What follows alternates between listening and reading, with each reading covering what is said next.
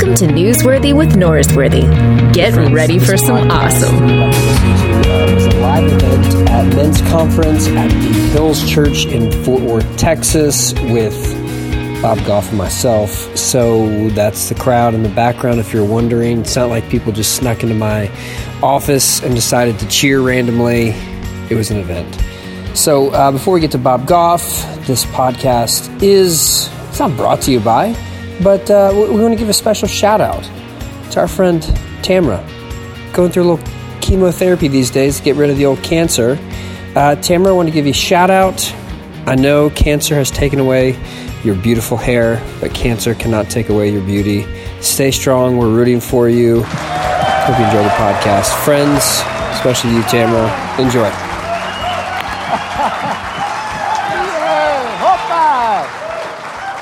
I think you have some friends in the room here. I know. This is like old home week. It's just great being back with everybody. Again, thanks for letting me come back. I'm like the plague. I just keep returning. Yeah. So this is your fourth year, if you don't count the first. And so we're very honored to have you back in Texas. Yes, thanks. This is so great. And then I feel like we've done a bunch of life together. Remember last time I came, I couldn't see out of my right eye?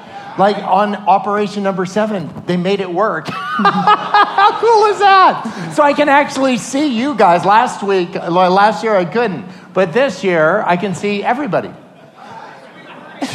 It seems like you've never met a stranger to you, but there might be some people in this room who've never met you yet. And I'm assuming at some point they will get a hug from you. Oh, yeah. But if they don't know you, it's very difficult to think of how to introduce you because you know that game, Two Truths and a Lie? Oh, yeah, right. You would dominate that because there's so many crazy things about you. Yes, yeah. Like the Uganda thing. Yeah, isn't that nuts? Yeah, that's...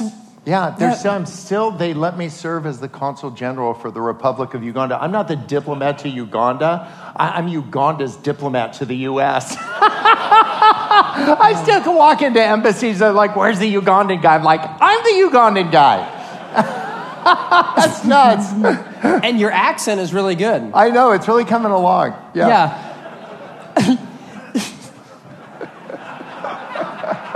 Okay. I don't know how to keep up with you. Oh, man. That's how Maria, it's like being married to Tigger. She's like the wise owl. I'm like Tigger. She's like, buddy, no coffee.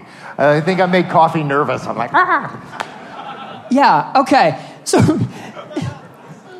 you have a new book that comes out in a couple months. Everybody Always? Is that the title? That's it. I'm 5 years late. The guys at the publishing company were sending me certified mail. They're like, where's the book? I'm like, I could write a bad one in a weekend. But I felt like I didn't have anything to say until recently. And that whole idea that we could just include the people that are feeling like they're on the outside a little bit, that we could let them know, man, you got a chair at the table. Yeah. One of the lines you have in the book is that you can't tell someone what to do, you've got to tell them who they are.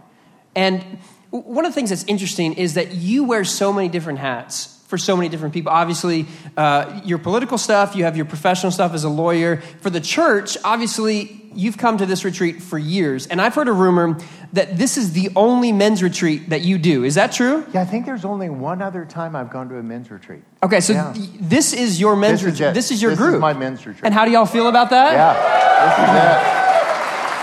is it. So for Texas and the Hills, you're the men's retreat guy. I've got a friend in Nashville, Annie, who was telling me when her church went through a tough time, you were the guy who showed up the next Sunday and preached. And you were like the father figure to tell everyone, we're going to get through this and we're going to be okay.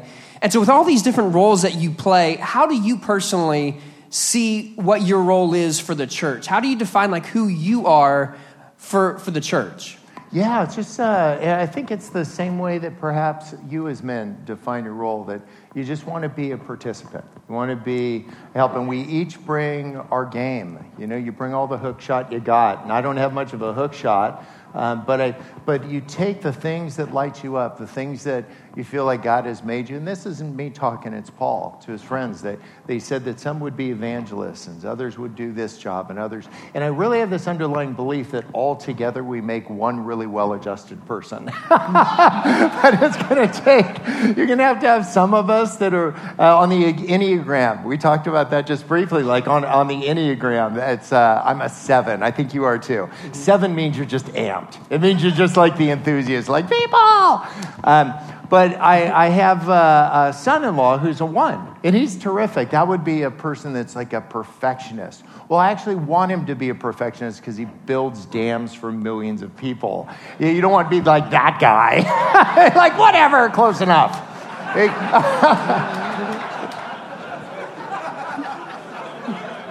But if I'm reading Scripture right, that we each bring our game, but the thing, men, that I'm trying to work on is I want to bring my authentic game. And I don't care what my faith looks like, I care what it is. And so sometimes when we get together, we start acting like each other instead of acting like Jesus. And so my role, I think, would be to be the most authentic version of Bob that it could be. Yeah. There's another line in the book that we don't need to listen to the loudest voice. We need to listen to the truest voice. And there's so many voices that are constantly saying, this is who you are, this is who you aren't. How would you help each of us listen to the true voice and find out who we are and not try to be, we don't need to be Bob, we don't need to be Rick, we need to be who we are. How would you help us do that? Yeah, I think I've done a whole lot of sailing before. And if you're trying to get across the Pacific Ocean, one of the things that's hard about there's nothing to triangulate. There's no lighthouse to see your bearing between where you are and that. That's how you figure out where you are when you're near the shore. But I feel like we've come a long way from the shore and nobody has anything to triangulate off of anymore. We've got everybody's opinions. But opinions are like toilet seats. Everybody's got a couple. I think what I want to do is to say what... I won't be invited back. But what does the Word of God say? Like literally, it's Mark 12. It says, your problem is this. You don't know Scripture, so you haven't experienced the power of God. So I'm not just saying it like a homework assignment.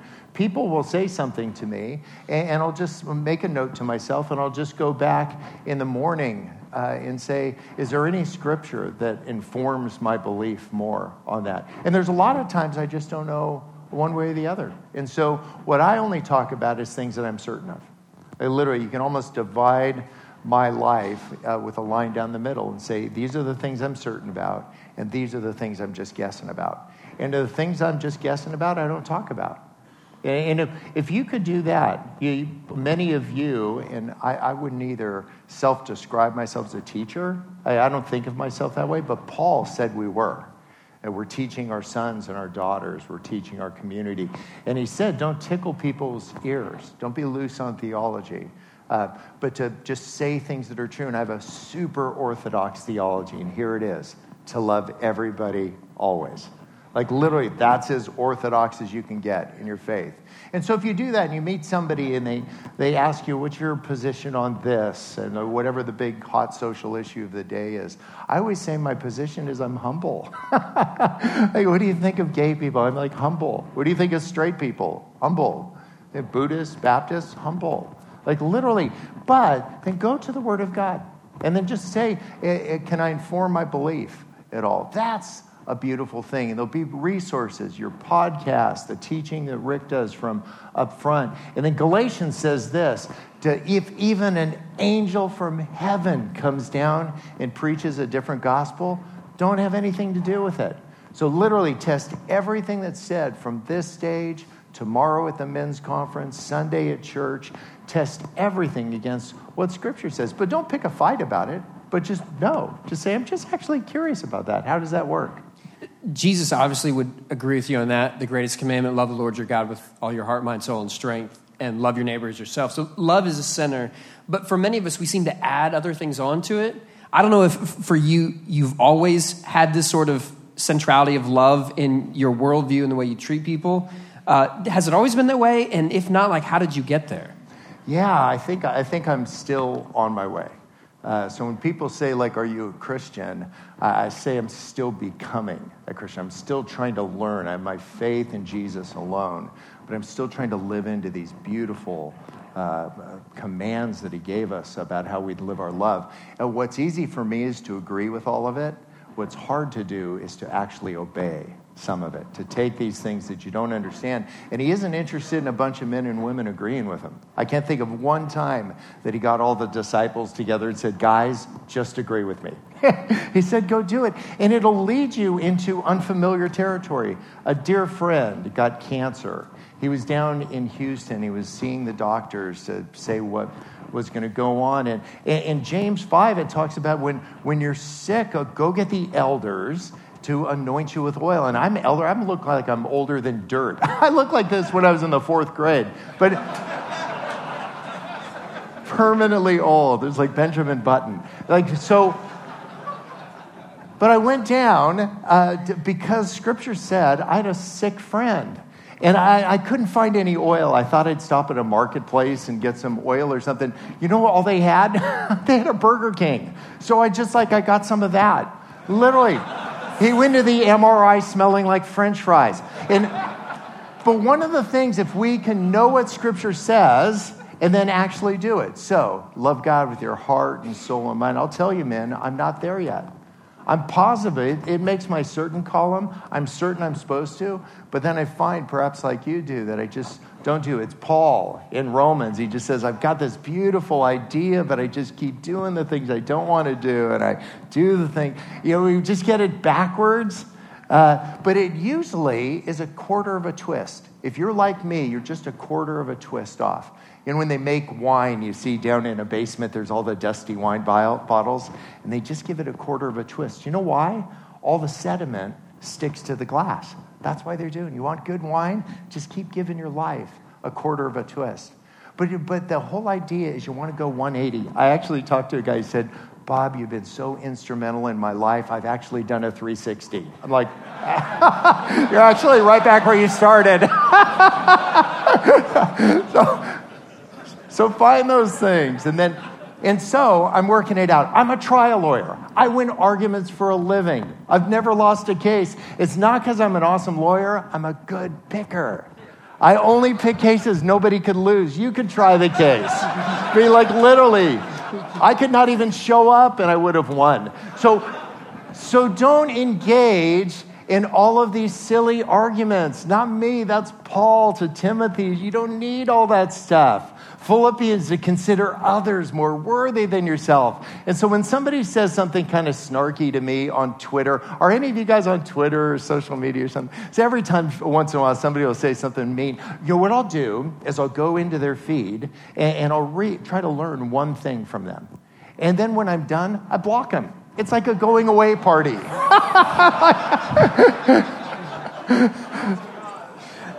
Okay, not many of us have used Burger King for religious purposes before. Oh, it works. But I feel like there's a new market that they could go into. Totally. And we hear these stories of you using Burger King to anoint people and going to Uganda and writing letters to the Queen. And you do all these kind of like whimsical things. And many of us are like I've got a 9-to-5 job. I'm an accountant, and I can't do all that stuff.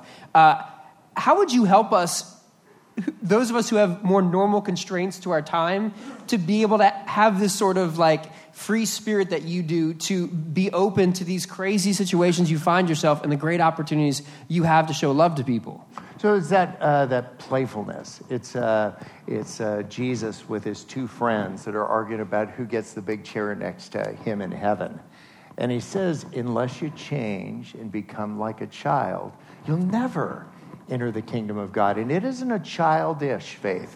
There's some of you, I know who you are. Like literally, not childish, childlike. And that's what I'm trying to do, that more playful, childlike faith. I'm just telling you on behalf of all of your grandchildren to come, or the ones that you have, they actually want that. The kids that you have at home, it's a childlike faith, living in constant anticipation to say, what might be possible with this and turning something that feels really mundane into something that feels like really incredibly special. And you know the good part? You're already doing it. Keep it up. Keep doing it. I've never given Sweet Maria a daisy that had more than 3 petals on it. Right? It's like, he loves me, he loves me, he loves me. It's all about where you start. But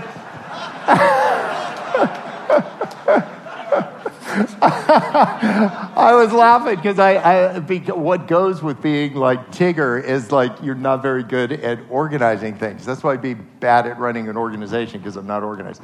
But fortunately, there are other people that are actually awesome at that. And so find the people that are good at these things, and you're already doing it.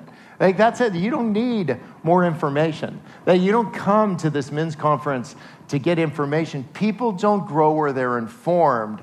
They grow where they're accepted. And if we could just accept one another, that's the magic of the book of Acts. In Acts 2, they gathered together. They broke bread. You guys are going to eat pork bellies and barbecued alligator or something. But they gathered together, and their numbers were added to daily. I know why. You guys have figured out what many people haven't. The power of a group of people, a bunch of men getting together to say, we're in this thing together. Let's go do this. Let's go grow. You don't need to hear that in Hebrew. You need to just own it in your life. Literally. And if we start owning that stuff and we say, I'm going to go back in, having ricocheted off of all of you, more dedicated than ever to be the most authentic version of Bob Goff I can be, because I'm not trying to look like any of you. I'm trying to look like Jesus. And so there's people that distract me because I find myself saying, I'm trying to look like them. And I don't want to look like them. Just bring it back. Just say, I'm trying to be. And then just get real about where you're at. The first conversation God ever had with man, he said, where are you? I actually got that phone call a little, not from Jesus, but it was from some. I'd take that call. But I was actually in San Diego, and I never am. I get there for supper. Sweet Maria and I have supper together, and I'm like, I was in Minnesota yesterday, flew home for supper, and then I came here. So I was in San Diego, I'm in my sweats, and I get this phone call, and they said, Bob, where are you? And I could hear them in the back introducing me from the stage. And like a fool, I said, where am I supposed to be? I should have said, I'm on the way. But I think that's what God wants to know for each of us. Like where we really are with him. And if we were a group of men who really knew where we were at with Christ, to say, this is what I'm absolutely positive about, and this is what I'm just guessing about. It can be an informed guess, but I'm just guessing it. My goal is to move the stuff over here to over here. I want to move it from the I'm just guessing about it column to the I'm certain about it column. And I think this side of heaven, there'll be a lot of questions I'll still have, perhaps for you as well. But you just say, I just want to do that, but I want to do it in a winsome way. We were laughing together because you have a couple daughters. And I'm going to say something at a thing in England. And I knew the date in March that I was going to be there, so I wrote to the Queen. I said, can we meet? I'm going to be in town. If you're going to be in town, we should hang out, right? So, but I wrote it on Embassy of Uganda letterhead. Now, what are the chances she's going to meet with me? I'd like 1 in a million, but remember in Dumb and Dumber, so you're saying I have a chance, right? You guys approach your faith that way, saying, I don't know if the Burger King oil will work, but it couldn't hurt. Like, just do that. And I'll tell you one thing I'm certain I'll get back. I'll get back a letter signed by one of her ladies in waiting. And she'll say the Queen was just terribly disappointed she couldn't meet with you after poring over your letter. And I just want to tell you that we're just disappointed, but heck no. So, but fail trying. Lead your families. Lead your wife, your girlfriend. You got to pick one. You can't have both. But lead them on this beautiful adventure right to the feet of Jesus. Keep pointing everything at him. This isn't a prank, and it's not like ding dong ditch. It's like ding dong, and you stay right there. And just ring the doorbell, and you're like, there you are. And then what do we do next? Like, I don't know, the next thing. And and each of us are wired different, but I want that for you guys, for all the beautiful things God's already built in your life. Heaven is leaning over the rails, wondering what's next. And you know what they hope? That you'll be one.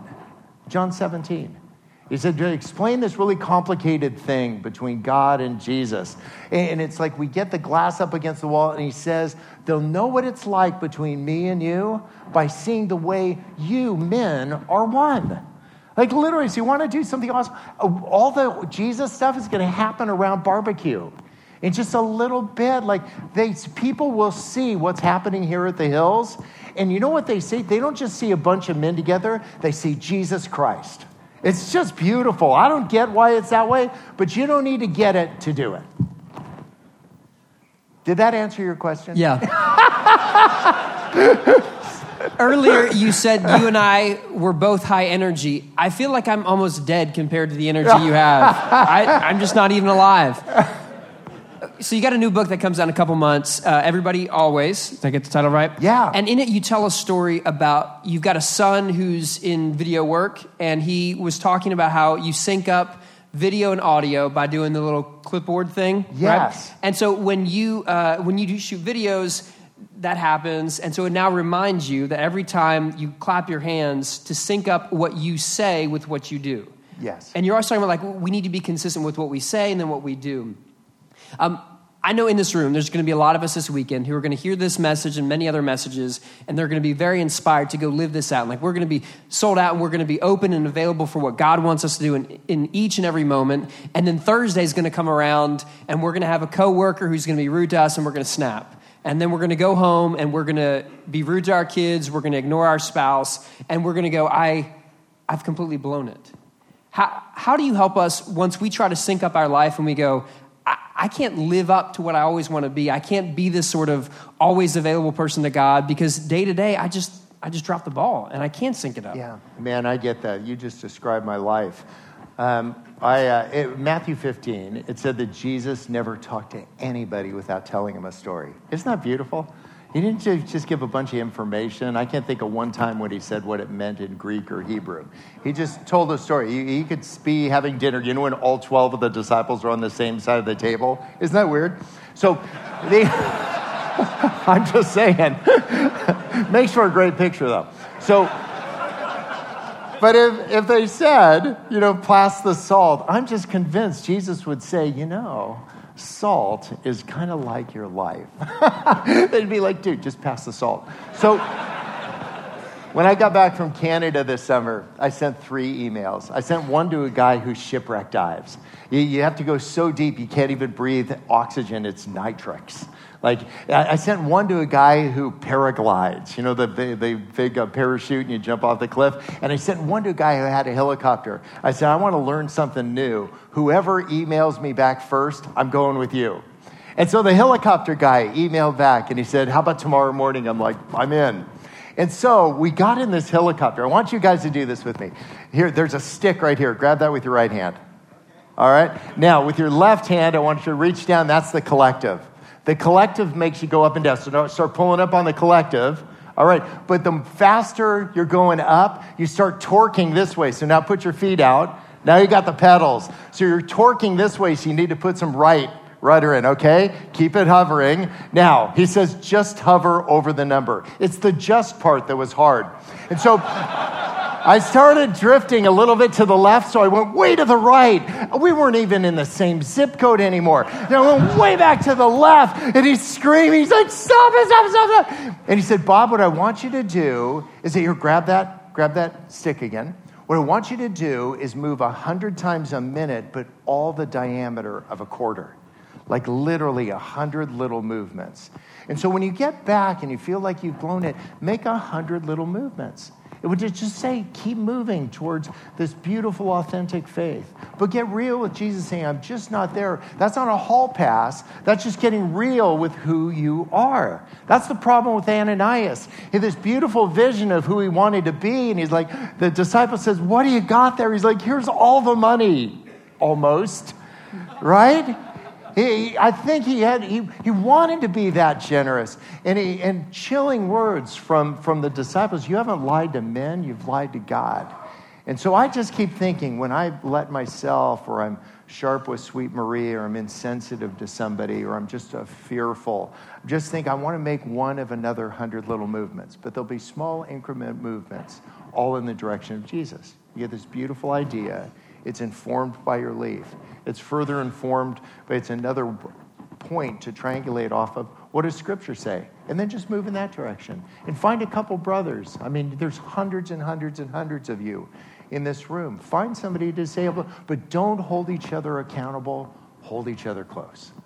That idea, I'll give you $100 if you find one time Jesus held anybody accountable. He just held his friends closely. You just say, man, I'm with you in that. That's what I want. I don't want a parole officer. I want a brother. I want somebody who'll come and say, I don't have it figured out. And if we get that right, crazy thing, people see Jesus. You will too, and they will too. You keep going back to the importance of close friendships, friends who are consistent with you, the way of life that you're going. Why do you keep going back to that? Why do you think that's so important? I just have spent all my life, I pray these great big prayers, maybe like you do. And when I pray a prayer, what I've found is that God usually sends me a friend. Like somebody that's actually better at something than I am.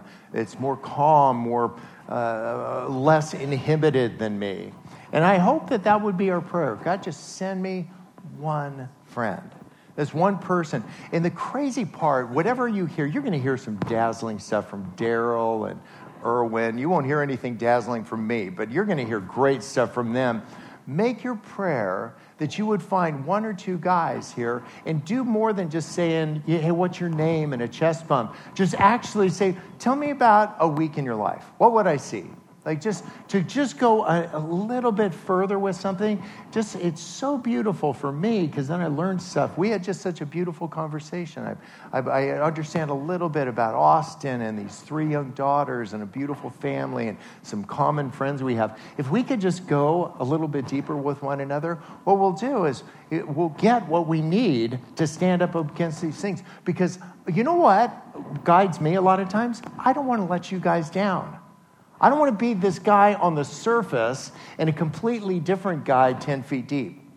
You know how that happens? That's what makes all the news, is that somebody appears to be this, and then they end up being that, and everybody's so disenchanted. You go like, well, who can I believe anymore? What if you're the one safe person that just gets real with it? Man, I really want to be there. I'm not there yet. This is my plan. This is what I'm going to actually do to get there. When you said God sends you someone calmer than you, I believe that would be anybody, everywhere. Everybody, always. Yeah, yes. yeah, there it is. That was close. But we were talking. Let's go crowd surfing. And you first. You did do that very same question to me when I first walked in the room. Tell me what your week's like. Tell me what your day's like. What is your life like? And you model that. You don't just say it, you actually do it. And one of the other suggestions that you made is when we all leave this room and we leave this place this weekend, don't just say the conference was great, but you actually have some things that you've written down. And you literally, again, did that. We were talking and I said something to you and you wrote it down. Now, truth be told, I quoted you a line from your book, which you wrote down. This guy's good. Wow.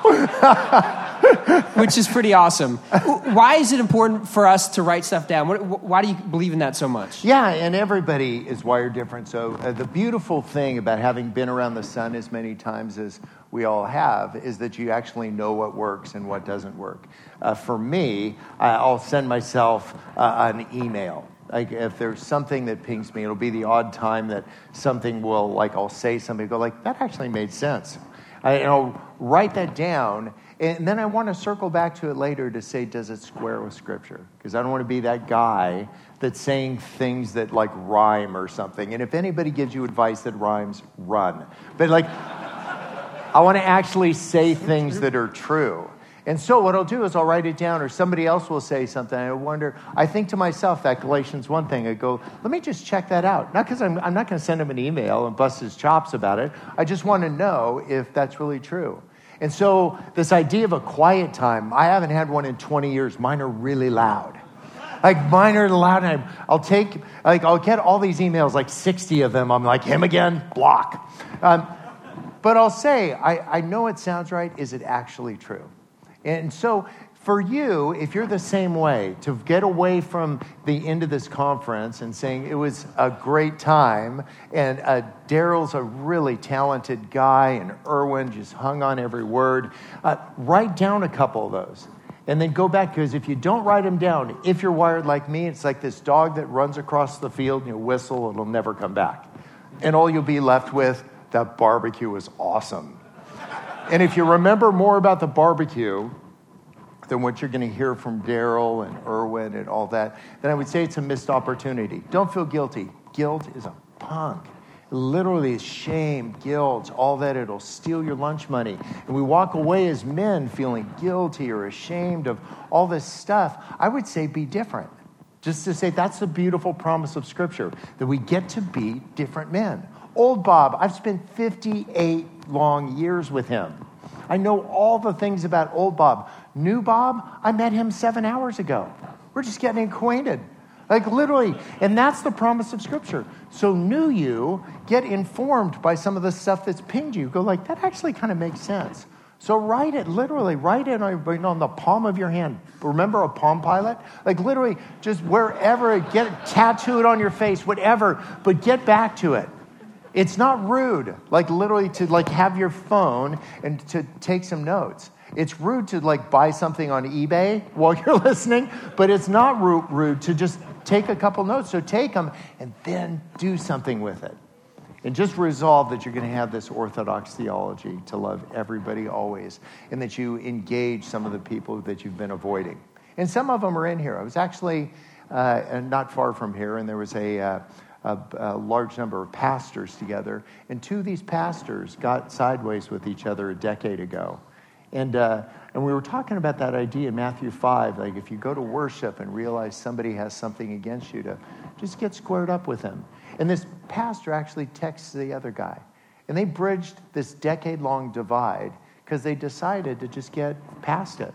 And it was just so beautiful to hear later how these guys just made what seems like a small move, but I bet that felt like a 30-pound phone when he picked it up. I want us to be those men that'll actually be brave and courageous and do the tough stuff, because all the low-hanging fruit, that's not going to change your life. It'll be doing some of the heavy lifting that'll actually change it.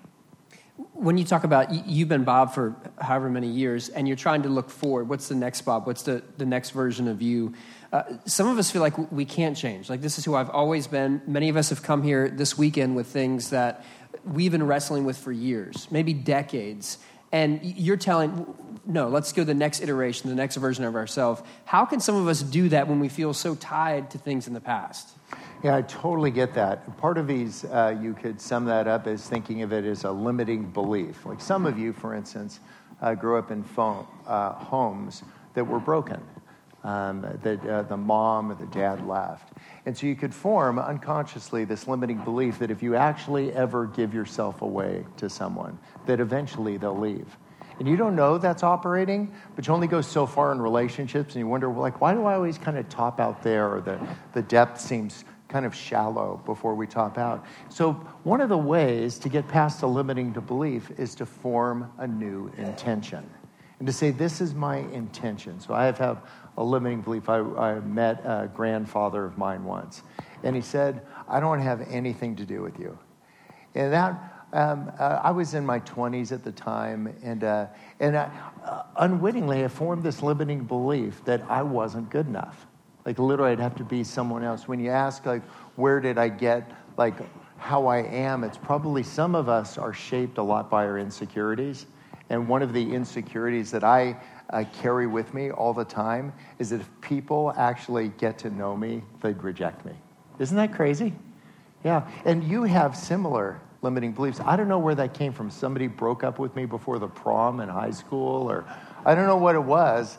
But sometimes doing a little bit of spade work and saying, where did that come from? What's the return address? Because I can tell you as men, and I kind of well up a little bit. I literally have this limiting belief. I'm a happy guy anyway, but I have this insecurity that if you really got to know me, that you wouldn't want to have anything to do with me. And that does not come from Jesus. And so some of these limiting beliefs that you've just got to call it out and just say, that's a punk. That ain't true. Some of you have been up to some stuff on the side that you just don't want to talk about or think about or whatever. And you go like, we spent some time last year, remember? That God calls us beloved. He doesn't see, there's a lot of theology behind it, but he doesn't see our big mistake. God sees Jesus. And so if we can start putting Jesus in the place of this limiting belief, find out where did it come from, but don't get stuck in this eddy of introspection to say, hey, I'm a new creation. If you can get that in the I'm certain of column, like it is for me, now we got a game. Because if you're just saying like, I don't know, maybe I'm just the old, then I would say, keep working on it. But if you can move that one across the column to I'm certain that I'm a new creation, I'm new Bob, then okay, like, so let's go do this thing. Right? And I might still have to do a little work to say, where do some of these beliefs come and how's it playing out in my life? Some of you, like with work, you get so much affirmation by somebody. I'm a trial lawyer. You win a $100 million case. You get a ton of affirmation and a couple bucks too. Like it's actually a really terrific thing, but then if you go home and then somebody that you love a lot is disappointed because you forgot to take out the trash or you did something else, there can be this like whiplash. And so to get our affirmation, to say, I want to get my affirmation from Sweet Maria Goff. I want to get my sense of worth from Jesus Christ. And that these other things will be beautiful and I'll receive those affirmations, but I'm not looking for applause. Because if you want applause, join the circus. If you want Jesus, get real. Like get real, most real, authentic, vulnerable part of you. And it's actually hard to do, but it's actually good for me to let you know of my insecurities. Because I hope there's one guy in here that could say, yeah, me too. I feel that way all the time. How have you transitioned from finding the applause or the adulation from winning a case to finding that sort of worth and value from what your wife thinks about you? How have you been able to transition? Because many of us find our identity in what we do, what people say about us, and it shouldn't be from that. How do we reallocate that sort of power in our life? Yeah, it's, the way I think of it is kind of this dashboard of metrics that we all have to say, how are we doing? Because nobody wants to like not do a good job at whatever it is, but what you need to understand is what are the metrics you're using. So like for me, if you think of a dashboard of a car, RPMs, that's irrelevant. I always want to be redlined because I'm like, right? So that actually isn't helpful. Odometer isn't actually that helpful for me because I don't like care. I got as many miles as I got in me.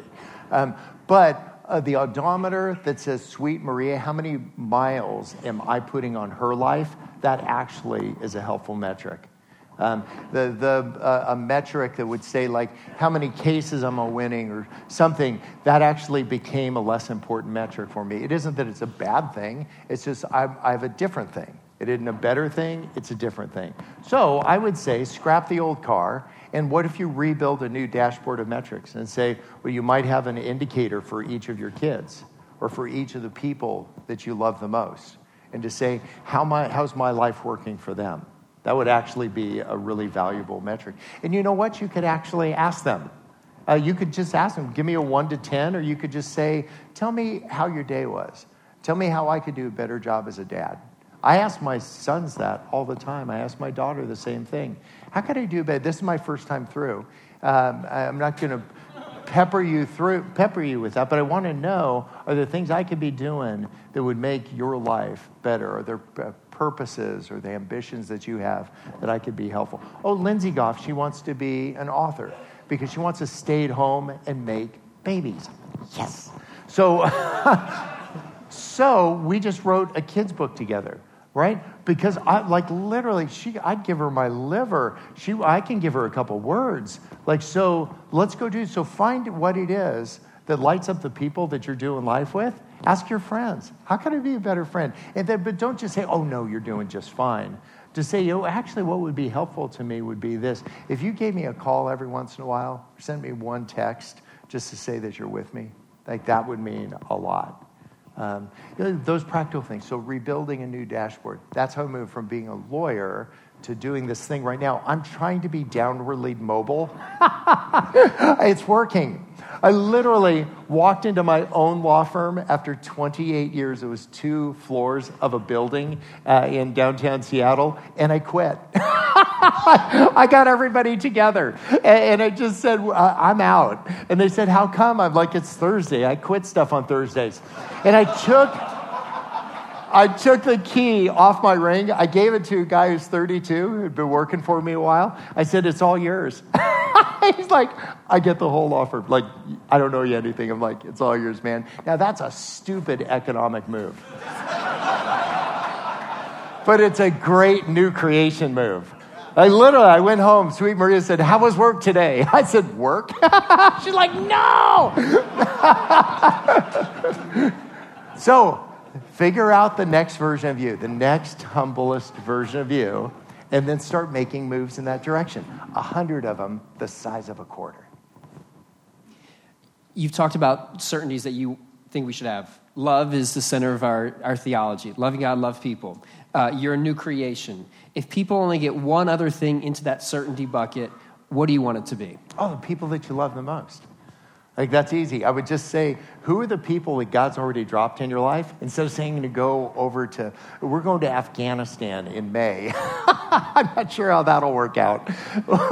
We actually had a hotel reservation. They erased the hotel yesterday. They blew it up. I'm like, can I get my money back?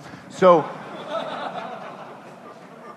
take the stuff that you're certain of, right? And God has already dropped these people in your life. Just go care for the people. Like, kind of, it's like dance with the one who brung you. Like, just take the people that has already been dropped into your life and then just love them better. Don't feel guilty. Don't have it motivated by shame and guilt. The return of the address of that ain't Jesus. But have it motivated by joy and hope and love and wanting to see them turn into the next version of them. Most people don't need a bunch of pointers. They just need a hug from you. They don't need a hug from me. They need a hug from you. Because you're the men that are speaking words into their life. They actually trust you.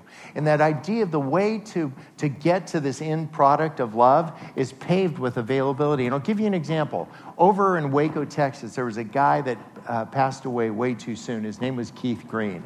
Remember him? The singer? And I wrote him a letter when I was in college. It was before we had computers. Remember? A letter. And there's a stamp. And I wrote him. He wrote back to me 3 sentences. I couldn't even tell you what the 3 sentences were. I get 250 emails a day after Writing Love Does.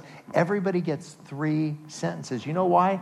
I felt like such a boss that Keith Green wrote 3 sentences to me. I just want to write 3 sentences to people. Words coming from you really, really matter. Go home and write these words of affirmation. Send a text. Leave now. Like, we'll literally just do these things to people. Say, I just want you to know. You don't have to make it sound like Thoreau. Just literally just say, you know, one thing I like about you is this. But what if you started today? Make that first one to your wife. Make that first one to your kid, to a grandkid, to say, I just want to tell you one thing about you. And then just continue to add to it. I'll tell you, man, you start doing that, it'll change their life. And I don't know if Richard will lose a house or a job or a wife or whatever he'll lose, but I bet he'll be as old as me. He'll get out that video, hearing from his dad who he is. And coming from you, it'll mean everything to them. Man, I just think we don't need to just pick petals off of daisies. I think we can actually do this really meaningful stuff and tell the people around us who they are. No better people than the men that have been dropped in their life. You're the guys. Literally, you do that, a room full of men like this, you change an entire country. I think we should end on that. Hey, you guys, thanks so much for letting us hang out. I'm looking forward to a couple days. I want to learn stuff from you, and so bring it. Yeah, thank you. Thanks for checking out Newsworthy with Norsworthy. Make sure to subscribe to the podcast on iTunes. You are now adjourned.